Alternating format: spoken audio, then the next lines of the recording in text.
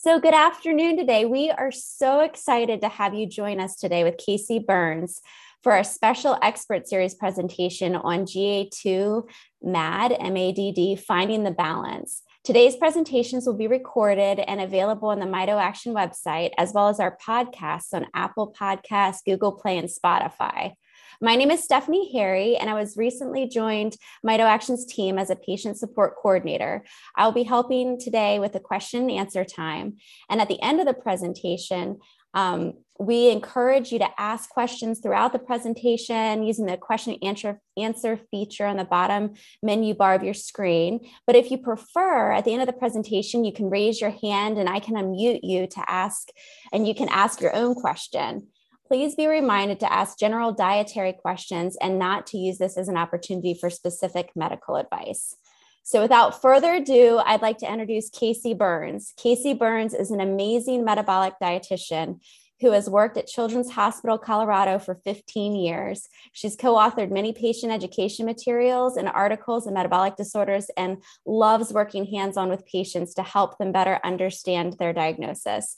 Thank you so much, Casey, for your hard work and your dedication to this community and for being willing to join us today and share your expertise. Thank you so much, Stephanie. I'm so excited to be here today. So I am going to share my screen so you guys can all see the presentation and let me know if there's any troubles. Okay, are we good, Stephanie? Excellent. Okay.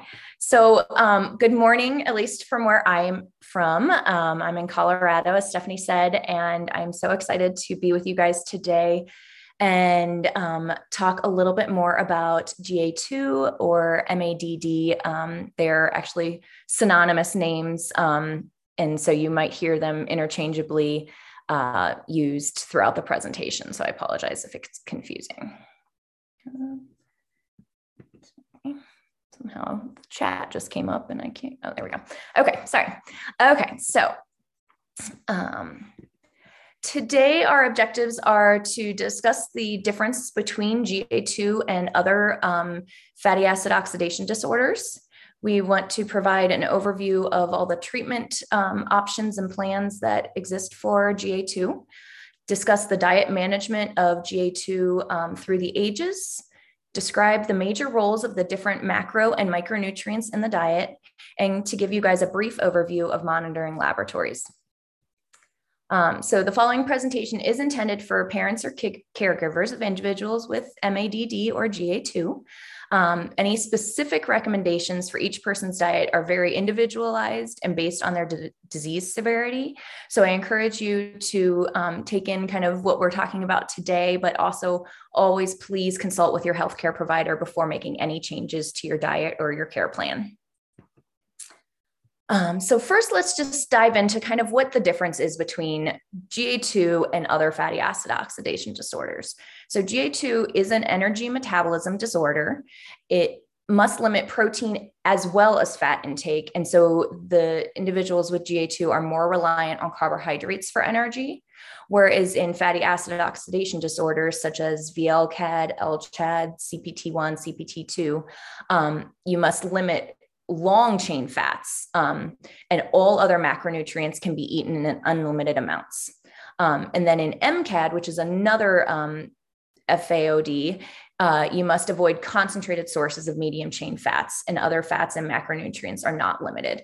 So the big difference is that in GA2, you must limit the protein and the fat, whereas in FAODs, we oftentimes are really pushing protein for another energy source for individuals with those disorders. So here's just a little pathway. I am a dietitian and in the genetics world, so we love our pathways. And so what I want to show you here is just kind of a general overview of what it looks like. So in an individual without GA2, they take protein and fat from their food and protein and fat from their body stores, and they can make amino acids and fatty acids, which then filter down into energy and growth.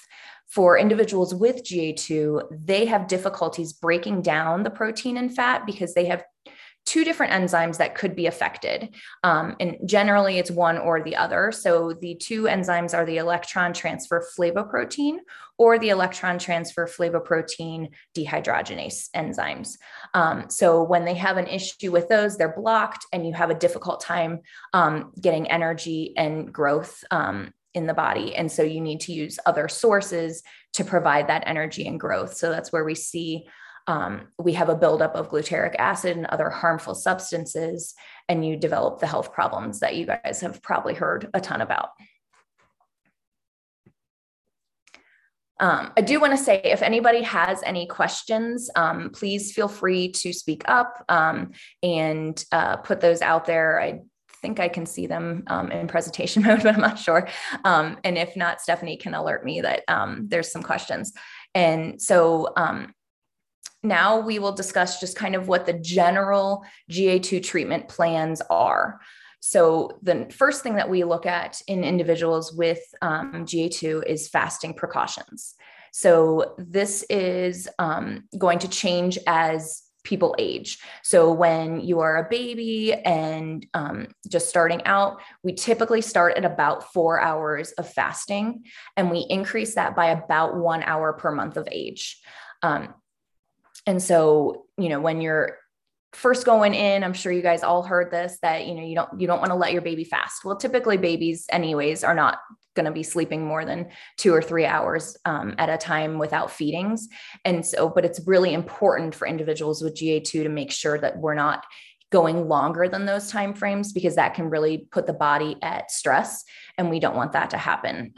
So as they get older, though, that time frame does lengthen, and children, teens, and adults can go about 12 hours with fasting. As long as you're healthy. I think I always want to put this out there. This will always change in times of illness. So when we talk to our patients, we talk about, if they've all of a sudden vomited, you can't count the meal that they just had because they threw that up. And so it's not going to count. So you have to think back to, when did they have their last good meal? So it might've been, maybe they vomited at lunch, and so breakfast was really the last good meal. So thinking, okay, it's really been 5 hours, not an hour of fasting. And how can we get to that time frame? And when do I need to call? So it's really important to make sure you're staying in touch with your clinic. At our clinic, at least, we give very detailed instructions to our families to really help them to understand when to call us. And honestly, just call us if you're concerned at all. It's really more important for you guys to feel comfortable. So that's what we're here for. We're available to you at any time. In our clinic, we have a physician that is on call 24 hours a day, as most clinics do.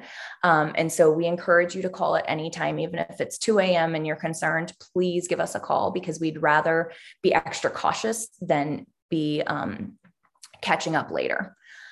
So the next treatment that we use in GA2 is diet. Which is what we're mainly here to talk about today. So the diet, as I briefly mentioned, is going to be very high in carbohydrates and lower in protein and fat. This will vary from patient to patient.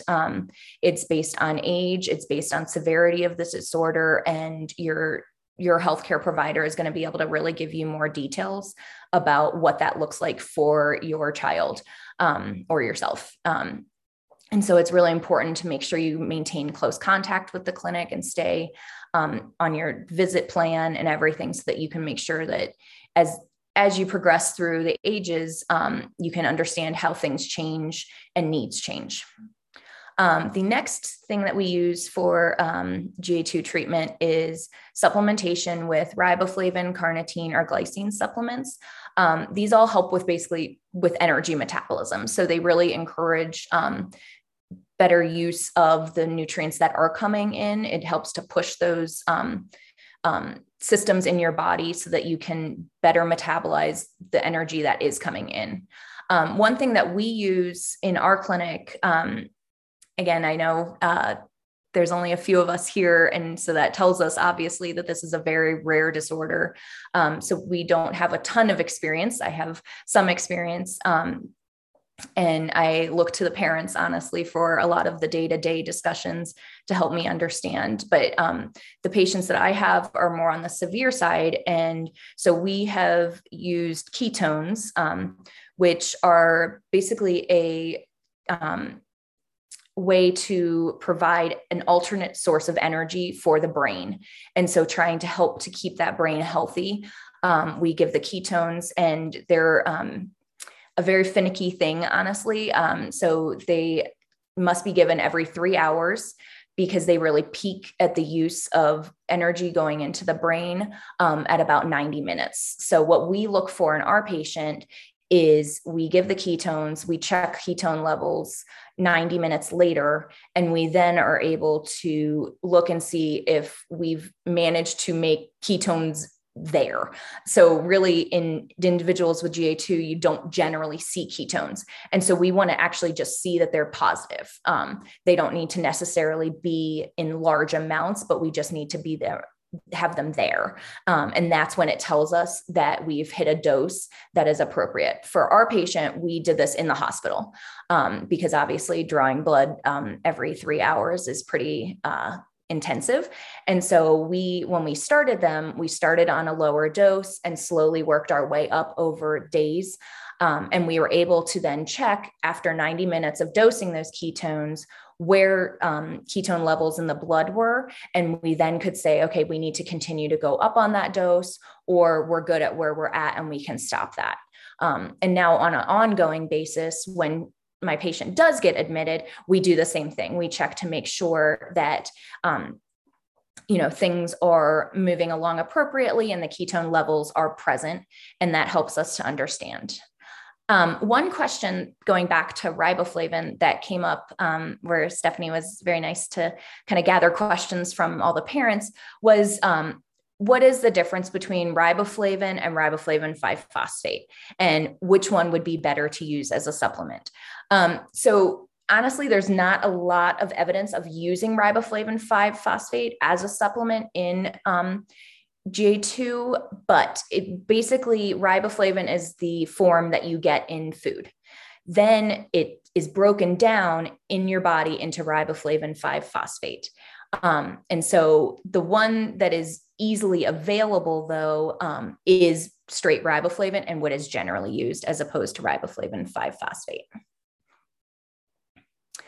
So we had just had a question come in that, do you use ketones in diet on a regular basis? Most of our patients are doing well on B2, carnitine, and CoQ enzyme 10. So in my patient, again, she's more on the severe side. I have had more that were not on the severe side. And we didn't use ketones. We attempted diet. Unfortunately, this patient was older when she got diagnosed. And so diet just wasn't something that worked routinely for her. So again, it's going to depend on the severity of the disorder and whether you need to have diet on a routine basis or not, and ketones on a routine basis or not. And you just have to kind of see how the patient is responding to treatments.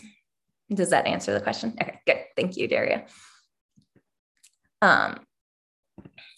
Okay, so lastly is emergency treatment. So this again goes back into looking at fasting precautions and things like that, where if your child's getting sick, it's going to be really important to stay in really close contact with your healthcare provider to discuss if you can handle staying at home or if it's at a point where you need to come into the hospital for IVs.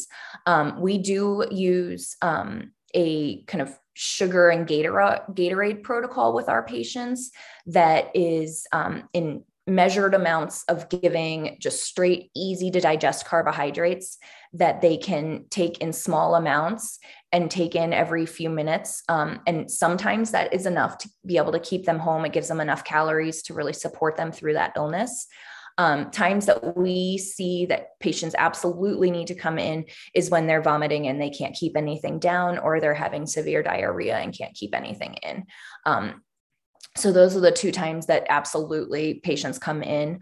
But, sometimes in more minor illnesses, we're able to keep them at home by using this Gatorade and sugar protocol that helps to just give them that quick, easy to use energy and fuel. Okay, so now we're going to transition to discussing macro and micronutrients and how these are impacted in GA2. So macronutrients, just to give you kind of a broad overview of nutrition, are the main nutrients that make up the foods that we eat. They provide energy and they are the building blocks for growth. Macro is large, so they are used in larger amounts. And they consist of carbohydrates, proteins, and fats. And each one has its own unique role, and all three are needed to make sure that we have a balanced, nutrient-dense diet. So carbohydrates is the first one that we are going to discuss today. It is the main source of fuel for the body for all individuals, and especially in GA2. It provides 4 calories per gram of carbohydrate, and there are 3 main types. There's sugars, which are simple carbohydrates, and they are broken down quickly by the body. So like I was talking about with like the sugar and Gatorade, that's something that's broken down very quickly and able to be used easily, but you have to give it more frequently to be able to provide that benefit. Starches or complex carbohydrates are longer chains. So they're broken down much more slowly by the body, and they're a lot more complicated to break down. And so they help to fuel for a longer period of time. And the last form of carbohydrate that we're going to talk about is fiber. And that's actually a type of carbohydrate that cannot be broken down and digested. So if you've heard of like keto diets, a lot of people try to get foods that are really high in fiber because they know that they can't be broken down as much. And so they aren't utilized the same as like a regular carbohydrate is. But they do help to regulate digestion, blood sugar, and they promote fullness and satiety. So they're really important to have in our daily diet. Here's some sources of just the different carbohydrates that we just talked about. So simple carbohydrates are things like table sugar, soft drinks, candy, more of the processed grains or baked goods. Sources of complex carbohydrates include whole grains, so whole wheat pasta, whole wheat bread, things like that, brown rice, oats, quinoa. Beans and lentils are a really good source of complex carbohydrates as well as protein, and then starchy vegetables. Fiber is found in a lot of different foods, and it's more in those complex carbohydrates. So things like fruits and vegetables, whole grains, beans, and lentils. So now on to GA2. So carbohydrates are the primary source of calories, and so should be really the base of your intake in a GA2 diet. They often do still contain fats and proteins, so make sure you're reading the labels. It's really important to know that, exactly what's going into the body at all times. And that's, I think, where things get so confusing in GA2 is because you're really trying to balance so much. And so trying to find sources of carbohydrates that are lower in fat. So things like pastas and rices are going to be a lot lower in fat than baked goods and things like that. Complex carbohydrates contain more fiber and they help to slow digestion, but keep in mind that whole grain versions will have more protein. And so that's something to recognize, that you need to find that balance of how many whole grain versions can you use with your protein limits versus how many of just kind of the more processed like white pasta would you want to use to really balance out being able to utilize protein in other sources. One question that came up from Stephanie's queries to the group was about resistant starches. So what are resistant starches, and are they something that are good? So basically a resistant starch is something where you cook potatoes and then you put them in the fridge, and those starches then actually turn into more of a functioning like a fiber in the diet. And so really what they do is they actually provide carbohydrate, but it's more like fiber, where if you remember, we talked about those aren't broken down as much.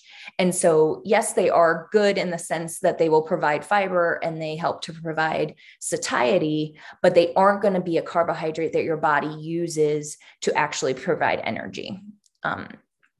So they can be used, but I don't think that's something that you want to use fully as the source of carbohydrates, because you want to make sure that you're getting those calories from the carbohydrates.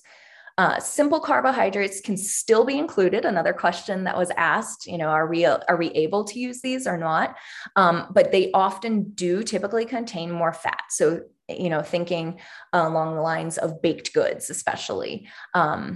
And those are going to be something that, obviously we have kids and they're going to want treats. So what kinds of treats can you use? You can still give simple carbohydrates, but let's think about which ways we can do that so that they aren't necessarily containing that fat. So maybe a popsicle as opposed to ice cream or a Danish, and that would give you a treat for your child, but also not contain the fat that you're really trying to limit. And I think a question that comes up all the time is like, how can I feed my kid with, getting variety and not just the same fruits and vegetables? So I think getting creative with those fruits and vegetables is really important. So you can cut them into fun shapes. You can do spiralized, or you can do coins. You can, try to change up the shape. Roasting them in an air fryer, I have to say, for anybody that's on a low-fat diet, the air fryer is a fantastic tool to use, because it really does help to kind of give you that crispier texture while limiting the fat that you have to use. So you can use, maybe a teaspoon of fat versus a tablespoon of fat if you're roasting in just the oven. There's also adding different sauces and trying to get creative with that. I'm going to mention Walden Farms a few times today. And if you haven't seen these products, they were developed basically for diabetes, and they are tons of different sauces and dressings and things that are all actually completely calorie free. So in that sense, they're not helpful to get extra calories in, but they give you lots of different flavorings. So you can they have anywhere from barbecue sauce to chocolate sauce to ranch dressing, and they're all calorie free. So protein free and fat free. So they're a really great way to add some different flavors versus having to, with a low fat option, a low protein option. Something that we use in our clinic is the simplified diet. So these are all fruits and vegetables that we give to our families on any protein restricted diet and say, these can be eaten freely. And I think it's really nice to just have those in your head. In GA2, the protein requirements tend to be more of kind of minimum requirements for growth at age. So it's not that you're necessarily on a low protein diet, but you're on a lower protein diet than what we see in the American population. And so trying to limit the sources of protein can be tough. And that's nice to kind of have these fruits and vegetables that that you can just turn to, and you can teach your child what these are as well. So they know that when they go over to friends' houses, they can say, yeah, I can have a banana, or I can have, carrots, no big deal. And that gives them the opportunity to have that independence. And it's really made a huge difference in our patient population. The kids really love being able to just say, wow, I can go and eat these things and not stress about, telling my mom or dad how much of these things that I ate while I was at my friend's house. And it really helps to open up the diet, and it helps to open up their ability to go out and make choices on their own. And if anybody wants a copy of this, I can definitely share it with Stephanie, who can get it to you guys. So. Okay, so now we are going to move on to fats. And again, fats are limited in a GA2 diet. Generally, we limit our fat intake to about 15% of calories, which is about half of what is recommended for individuals after the age of 1. Under the age of 1, general fat requirements are a lot higher for brain growth. And so we have to balance that in GA2 of how much fat can we give to maximize that brain growth versus making sure that we're keeping that down to keep the patient safe. So the major role of fats in the diet is to provide energy and essential fatty acids. It also aids in the absorption of fat-soluble vitamins. So this is important in thinking about if you've been prescribed a multivitamin. So fat-soluble vitamins are A, D, E, and K. Oftentimes, most babies are encouraged to take a vitamin D supplement, and timing of that is really important. You want to make sure that you're giving those fat soluble vitamins with a meal that has the highest fat content for the day. So oftentimes for a lot of patients that turns into being kind of at dinner time.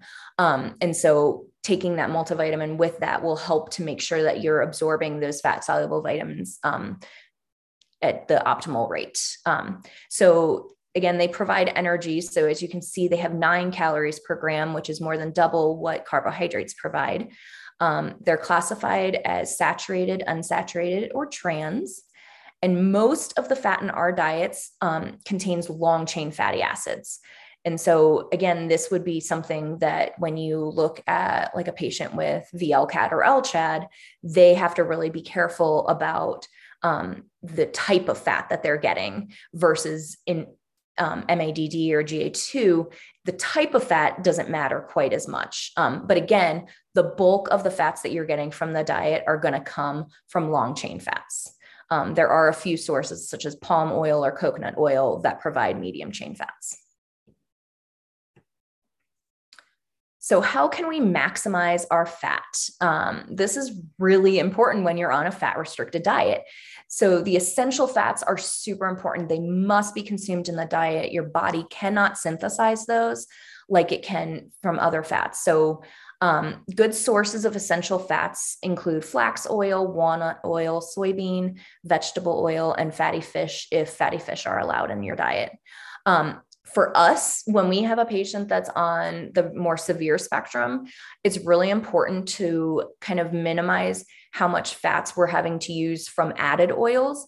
And so we look at using a DHA supplement to make sure that we can really maximize how much fat they can get from food. So the DHA supplement is going to give a very small amount of fat, but it's that end source of what you need from essential fats. So basically it's what is broken down into is that DHA. And so by giving that as a straight supplement, we don't use up as much fat from the added oils and are able to then allow more fat in the meal plan.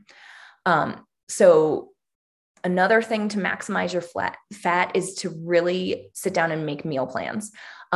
Give an allotted amount of fat per meal, but you want to also leave wiggle room because if your child gets hungry for, a little bit extra of something, that gives you the ability to offer something other than just fruits and vegetables.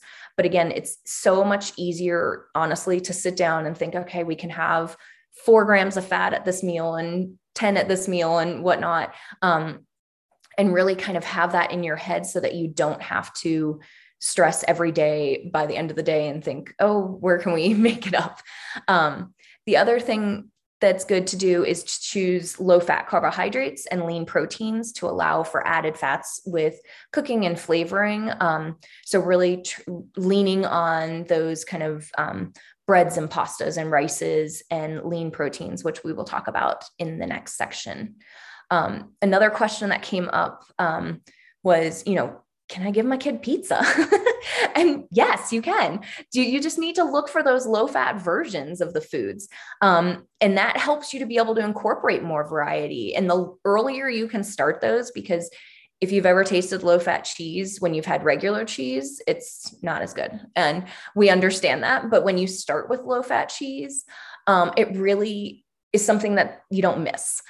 Same thing I talk to my families about on very, very low protein diets. Like if they've never eaten a hamburger or if they've never eaten a piece of chicken, it's not something that they miss. It's not something that they're used to. And so starting early with those low fat versions is really important. So that way, it gets them used to the different flavors and the different textures that you get from those products. Next and last in the macronutrients is protein.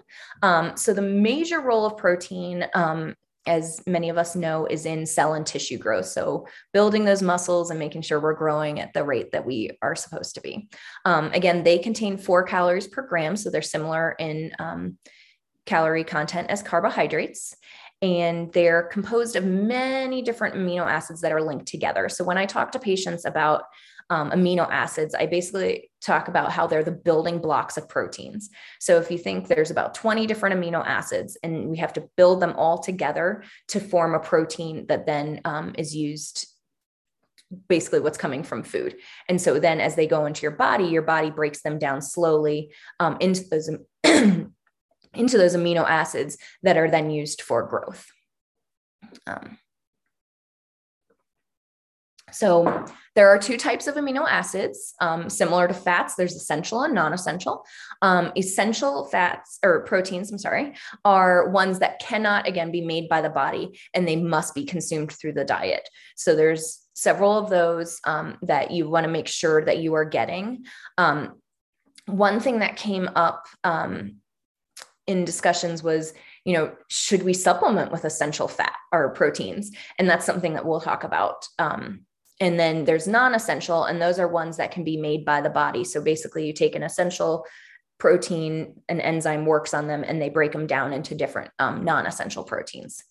Adequate protein is very important during periods of growth or increased demand, such as infancy. So protein requirements are actually highest per weight in infancy, and they slowly decrease as we get older. So, but then during pregnancy and breastfeeding, protein needs go up again. And so it's important to recognize that protein needs do change through the growth cycle, and talking to your healthcare provider to really understand what that means for your child at that certain time of their life is really important. So some low-fat protein sources, there's animal-based proteins as well as plant-based proteins. And you really just need to speak with your healthcare provider before introducing any new foods. So if they've told you that you need to really limit your animal-based proteins, please don't all of a sudden introduce those based on this. But the more lean protein sources are lean meats and fish. So more of the white fish versus things like salmon that are going to be higher in fat. Or lean meats include things like chicken breast or turkey breast versus any of the dark meat options.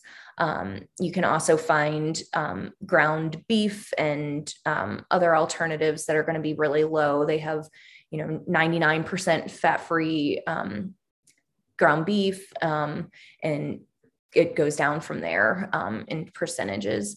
There's also low-fat or fat-free dairy options, so milk, yogurt, cheese, cottage cheese. Plant-based options are going to be a lot lower in fat in general. So beans, lentils, peas. There's a powdered peanut butter. If you guys have never seen it, it's PB2 is one of the brands. Protein powders are a good source, as well as tofu. Now, on to how can we incorporate all of this into GA2? One way to maximize your protein is to choose plant proteins over animal proteins.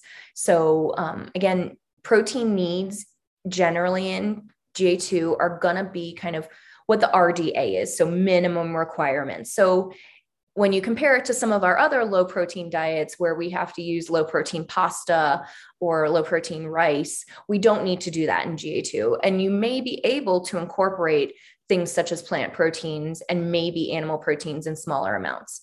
The benefit of plant proteins is that they are lower in fat, and they also provide more bulk for the amount of protein. So if you look at the foods that, we mentioned earlier that are higher in fiber, that are carbohydrates, they also were in those lean plant protein sources. So beans, lentils, all of those are going to be a lot higher in fiber and provide a lot more bulk and help fill you up a lot faster than an animal protein will be.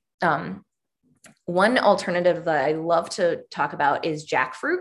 I don't know how many people have tried that. But if you get the unripe jackfruit, you can actually cook it in barbecue sauce or other flavorings, taco seasoning, and they actually sell it seasoned at the grocery store as well. And they're a great low protein fat meat alternative. It actually shreds up kind of like a shredded pork. And so it's great for tacos. It's great for, on a bun. You can put it into spaghetti sauce. There's all different things that you can do with it that just helps to add a little bit of more of a texture for your child. And then I touched a little bit on the essential amino acids. So I did have a question asking about the use of essential amino acid supplements versus food protein. And would that be something that would be good because it's giving you more quality protein? Yes, it's giving you more quality protein, but I also caution in using those because that's going to limit the amount of protein that you can get from food. And obviously, a lot of things revolve around food in our culture. And so trying to normalize things as much as possible is really important for a lot of patients, especially as they're teenagers, things like that, trying to give them as much food that they can eat to really fill them up. If you watch a teenager eat, you'd be amazed at how much they can put down. And so really trying to maximize the bulk of the food and protein that they can get is really important, as opposed to giving them something that's like a supplement. The other thing with essential amino acid supplements is they don't taste good at all. They're really very bitter, as any individual amino acid supplement tends to be, but the essential ones are a lot more bitter than just a general total amino acid supplement. The second way to maximize your protein is use proteins as complements to meals rather than as the main component. So if you look at what kind of a typical American plate looks like, it's usually a big chunk of meat, smaller amounts of vegetables, and then some carbohydrates. In GA2, or where you're trying to really kind of get protein, but not too much, it's really a nice way to just kind of include small amounts. So easy ways to do that are stir fries. I think that's like the number one way. So you can do tons of different vegetables and just put little bits of a protein in that. Toppings on salads mixed with pasta and vegetables. Another thing that I love to talk to families about is like when you're making like just like ground meat for tacos, like you can use like ground turkey or beans, but chop up a ton of different vegetables. So chop up onions, chop up bell peppers, mushrooms, and mix those all together and put the seasoning. And then you can have that instead. And that really gives you still that flavoring of the protein, but it gives you less protein for the bulk that you get. And if you look on any of like PKU is kind of our most common disorder that is a low protein diet. If you look on any of their websites, there's going to be a ton of options for ways to have foods that we eat on a daily basis, but make them low protein. So it's a good source for you guys to go to. Another question that I had was, with eating a low protein diet, how do we make sure that we're meeting our iron needs? So this is one thing that at our clinic, at least, we do check iron levels and make sure that they're good. But if you are concerned, that's a great thing to talk to your healthcare provider about. But some easy ways to kind of incorporate a little bit more iron into the diet is using cast iron pans. When you use those, it actually helps to kind of give a little bit of iron from that pan into the food. Dark leafy greens are a really great source of iron, but they are not absorbed well unless you pair it with a source of vitamin C. So an example would be a spinach salad and you put some mandarin oranges on it. So you have the spinach giving you those dark leafy greens that are higher in iron, but you have those mandarin oranges that are giving you that vitamin C that are going to help your body to actually absorb it better. The other option that you can do is supplements. A big thing with iron supplements is that they're really hard on the stomach though. So there are slow release options out there that are a lot less hard on the stomach. And so those are the best option if you're looking at doing a supplement because you have low iron. So that was kind of an overview of the macronutrient needs in general, as well as in GA2. Then micronutrients are basically vitamins and minerals. Okay. So those are needed in much smaller amounts compared to the amount that you get from macronutrients. The major roles are they are essential for production of enzymes, hormones, other substances required for normal growth, development, and function. You can see microdeficiencies, and they can be very visible, but they also can have very subtle, mild impacts. So for example, you're always tired. Like, why am I always tired? Well, are you getting enough B12? Are you getting enough iron? Are you getting enough folate? Those are all reasons that are going to make your body just kind of drag a little bit more if you have low levels of those.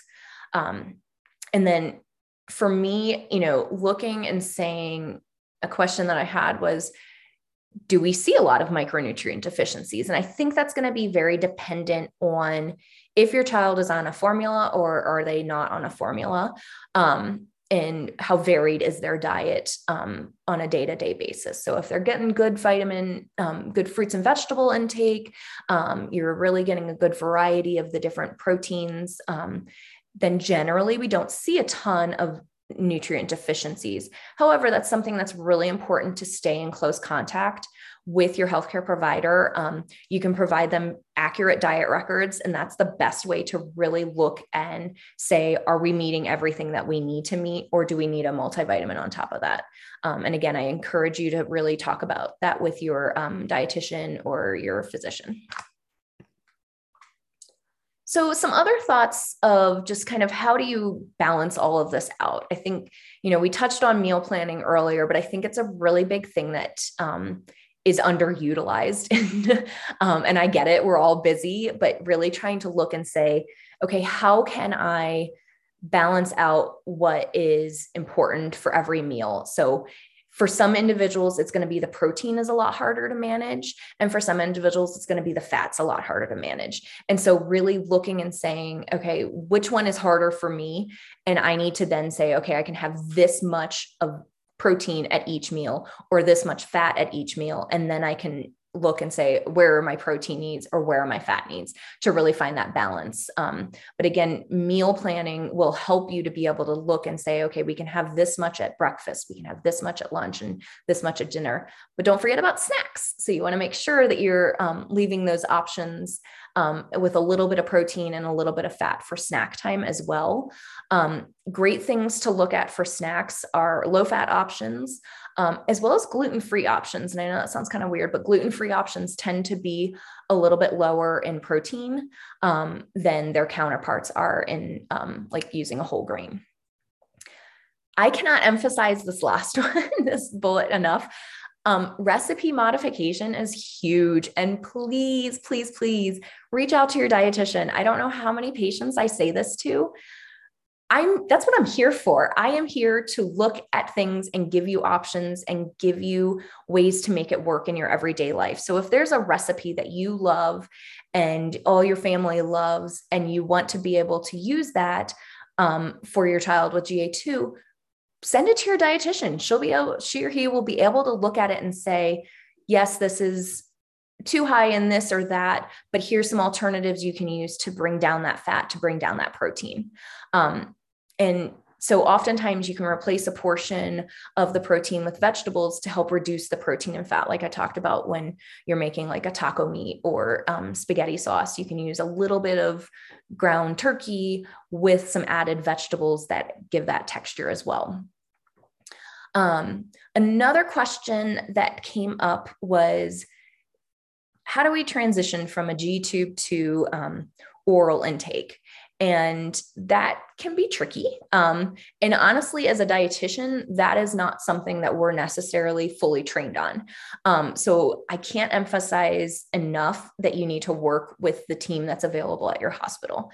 So the first thing that you're going to want to do is get a swallow study. There's a reason, obviously, that the G-tube is there. Let's make sure that your child is safe to be eating by mouth. And you also want to make sure that we look at what texture is going to be safe for them. So there's varying levels of texture that exist, and they can see that in a swallow study and say, okay, they're safe to drink liquids, or they're safe to, have mechanicized proteins and things like that.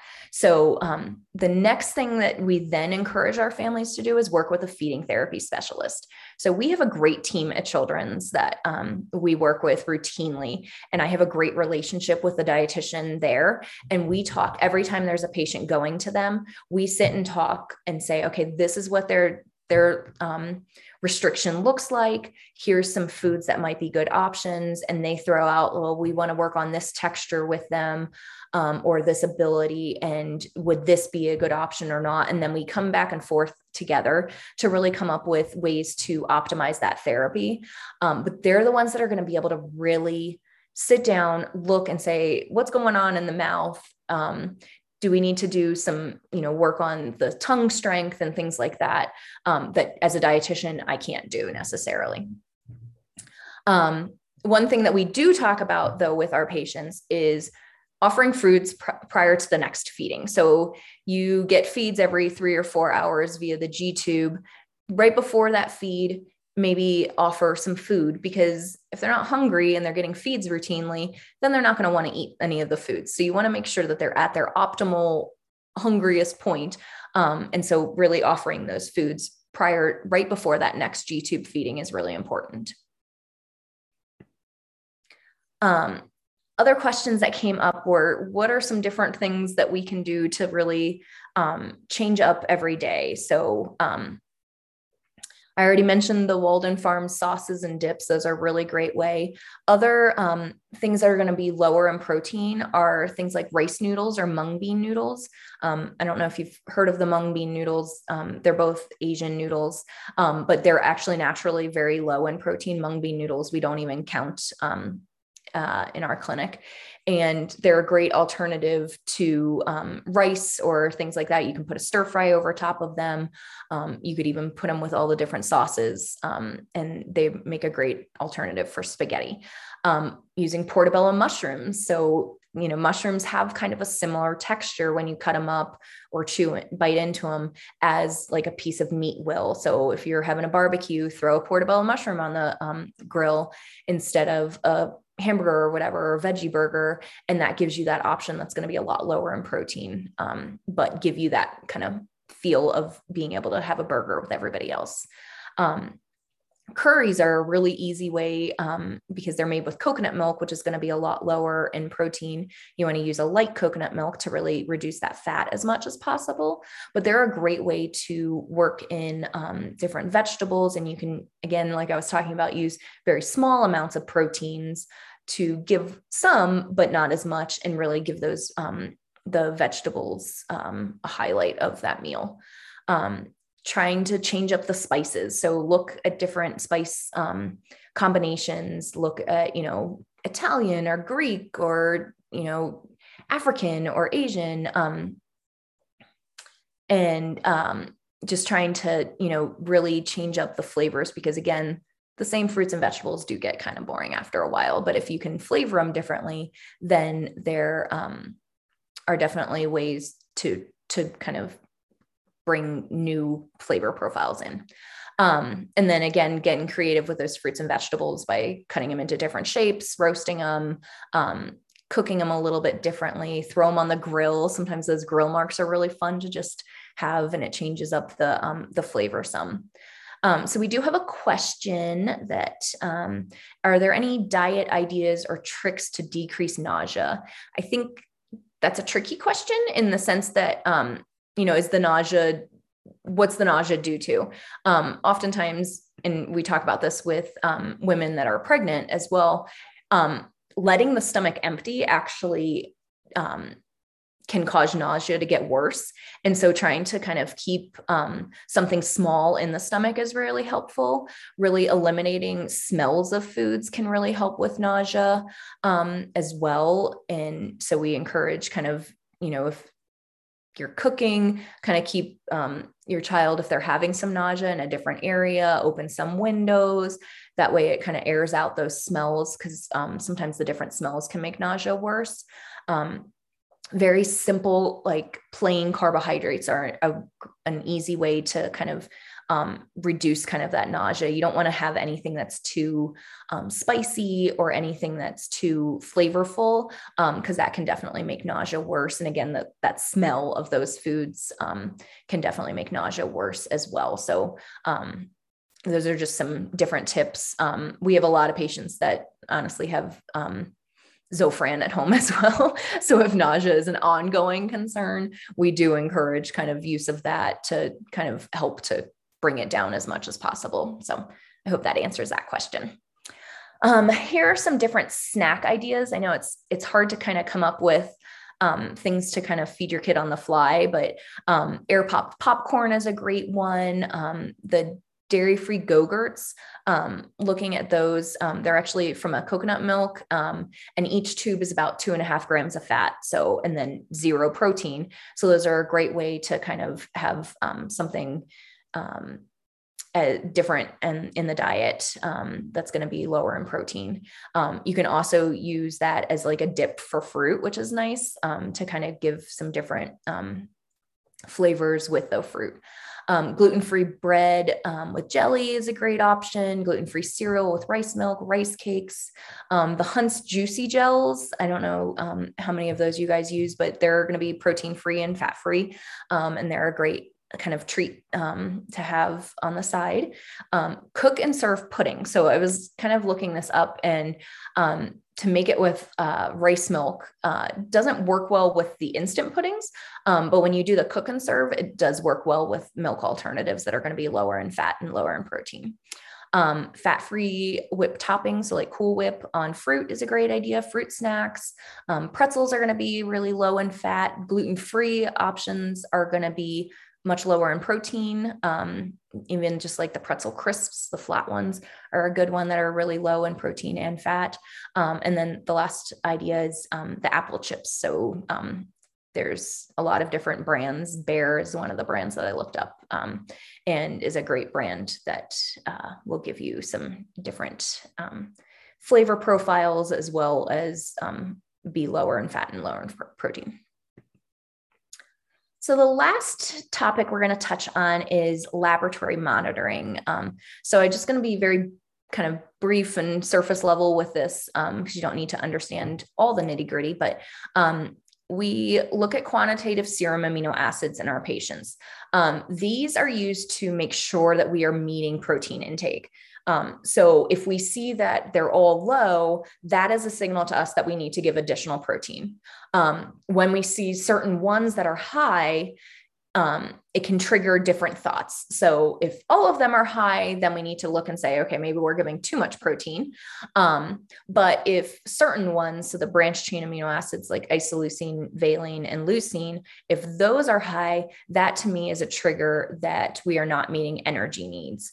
And that's where then we would look and say, okay, how can we increase energy intake? Obviously, you can't add fats, which is the easy way to add energy.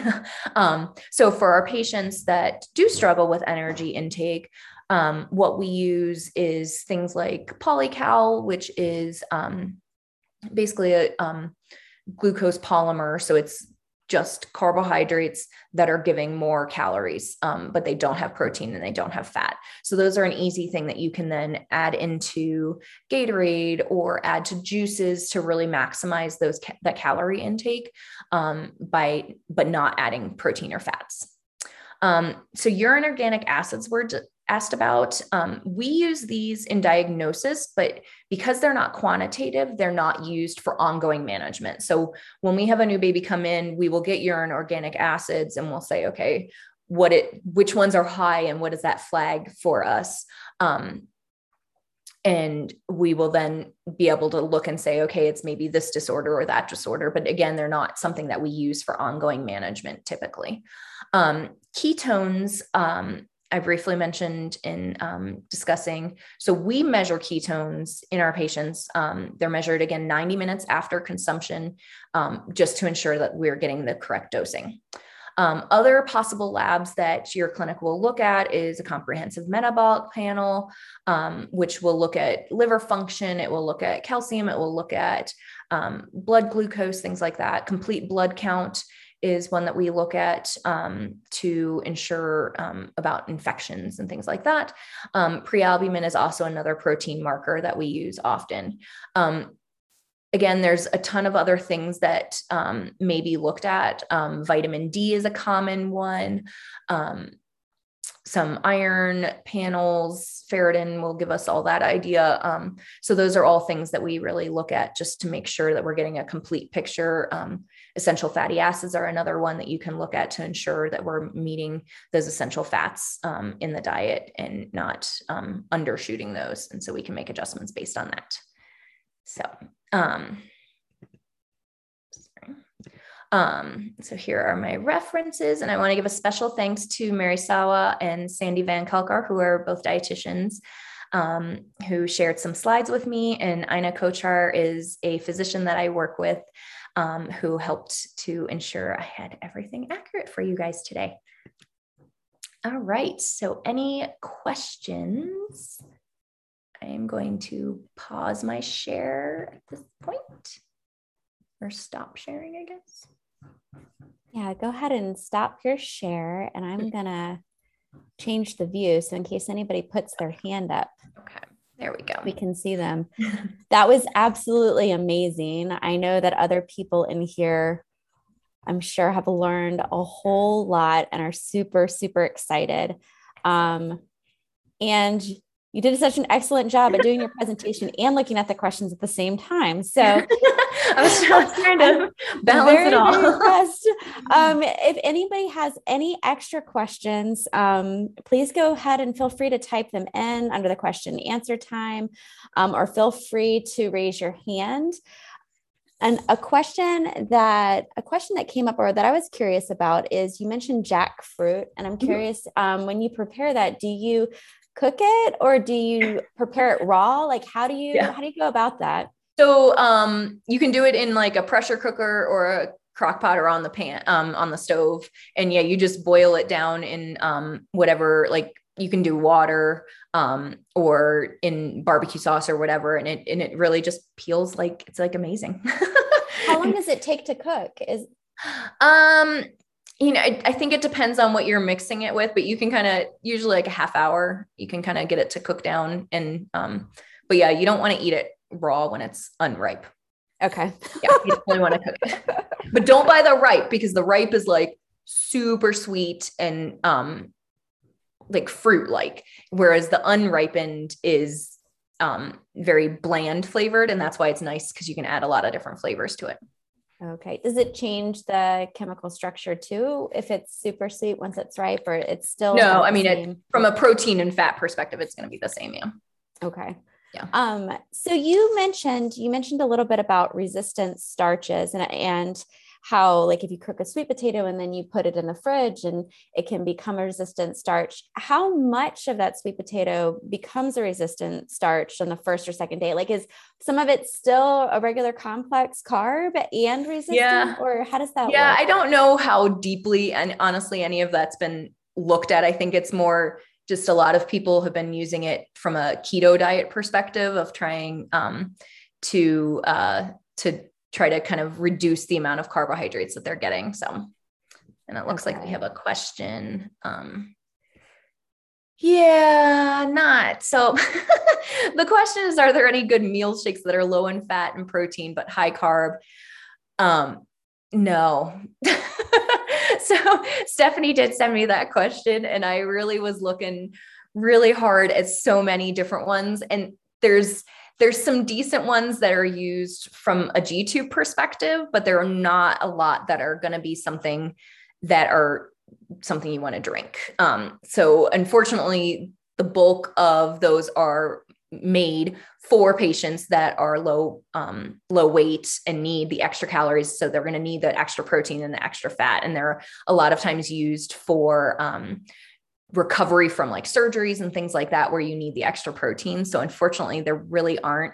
And that would be something that you could, maybe talk with your clinic and see, do they have any ideas of ones that you could make yourself and maybe freeze and then take out as you need them?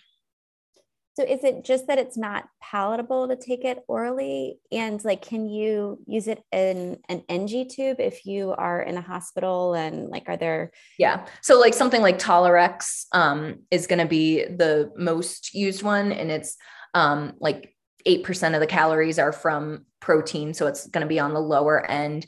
And then it's very, very low in fat. But it's those broken down amino acids that I was mentioning are pretty bitter. That's what it's made from. And so it's more something that's appropriate to go through an NG or a G tube. Okay. Yeah. So you mentioned altering diets and the importance of working with your dietitian on doing that and coming up with creative ideas. Is there a website that you ever refer parents to kind of go to find some recipes that have been already pre-altered? So there's not going to be any that are going to do protein and fat is the problem. So there's plenty that do protein, and then there's plenty that do fat. But unfortunately, most of the low fat ones are going to be encouraging high protein. And so what I would say is you definitely check out anything. If you Google PKU, it's going to have a ton of different recipes. So all the different companies. So Cambrook Foods is one that makes a lot of the low protein foods. They have a ton of recipes on there. Another one that a lot of our patients really like is Cook for Love. And they have a ton of lower protein ones. And then you would just have to look and say, how can I modify the fat on those? Okay. And do you know if insurance companies, because I know coverage is variable with low protein foods for even the PKU community, do they ever cover a couple for like a GA2 family, or is it just? Yeah, it depends on the state you live in. Okay. So it's very dependent on state to state. So yeah. Yep.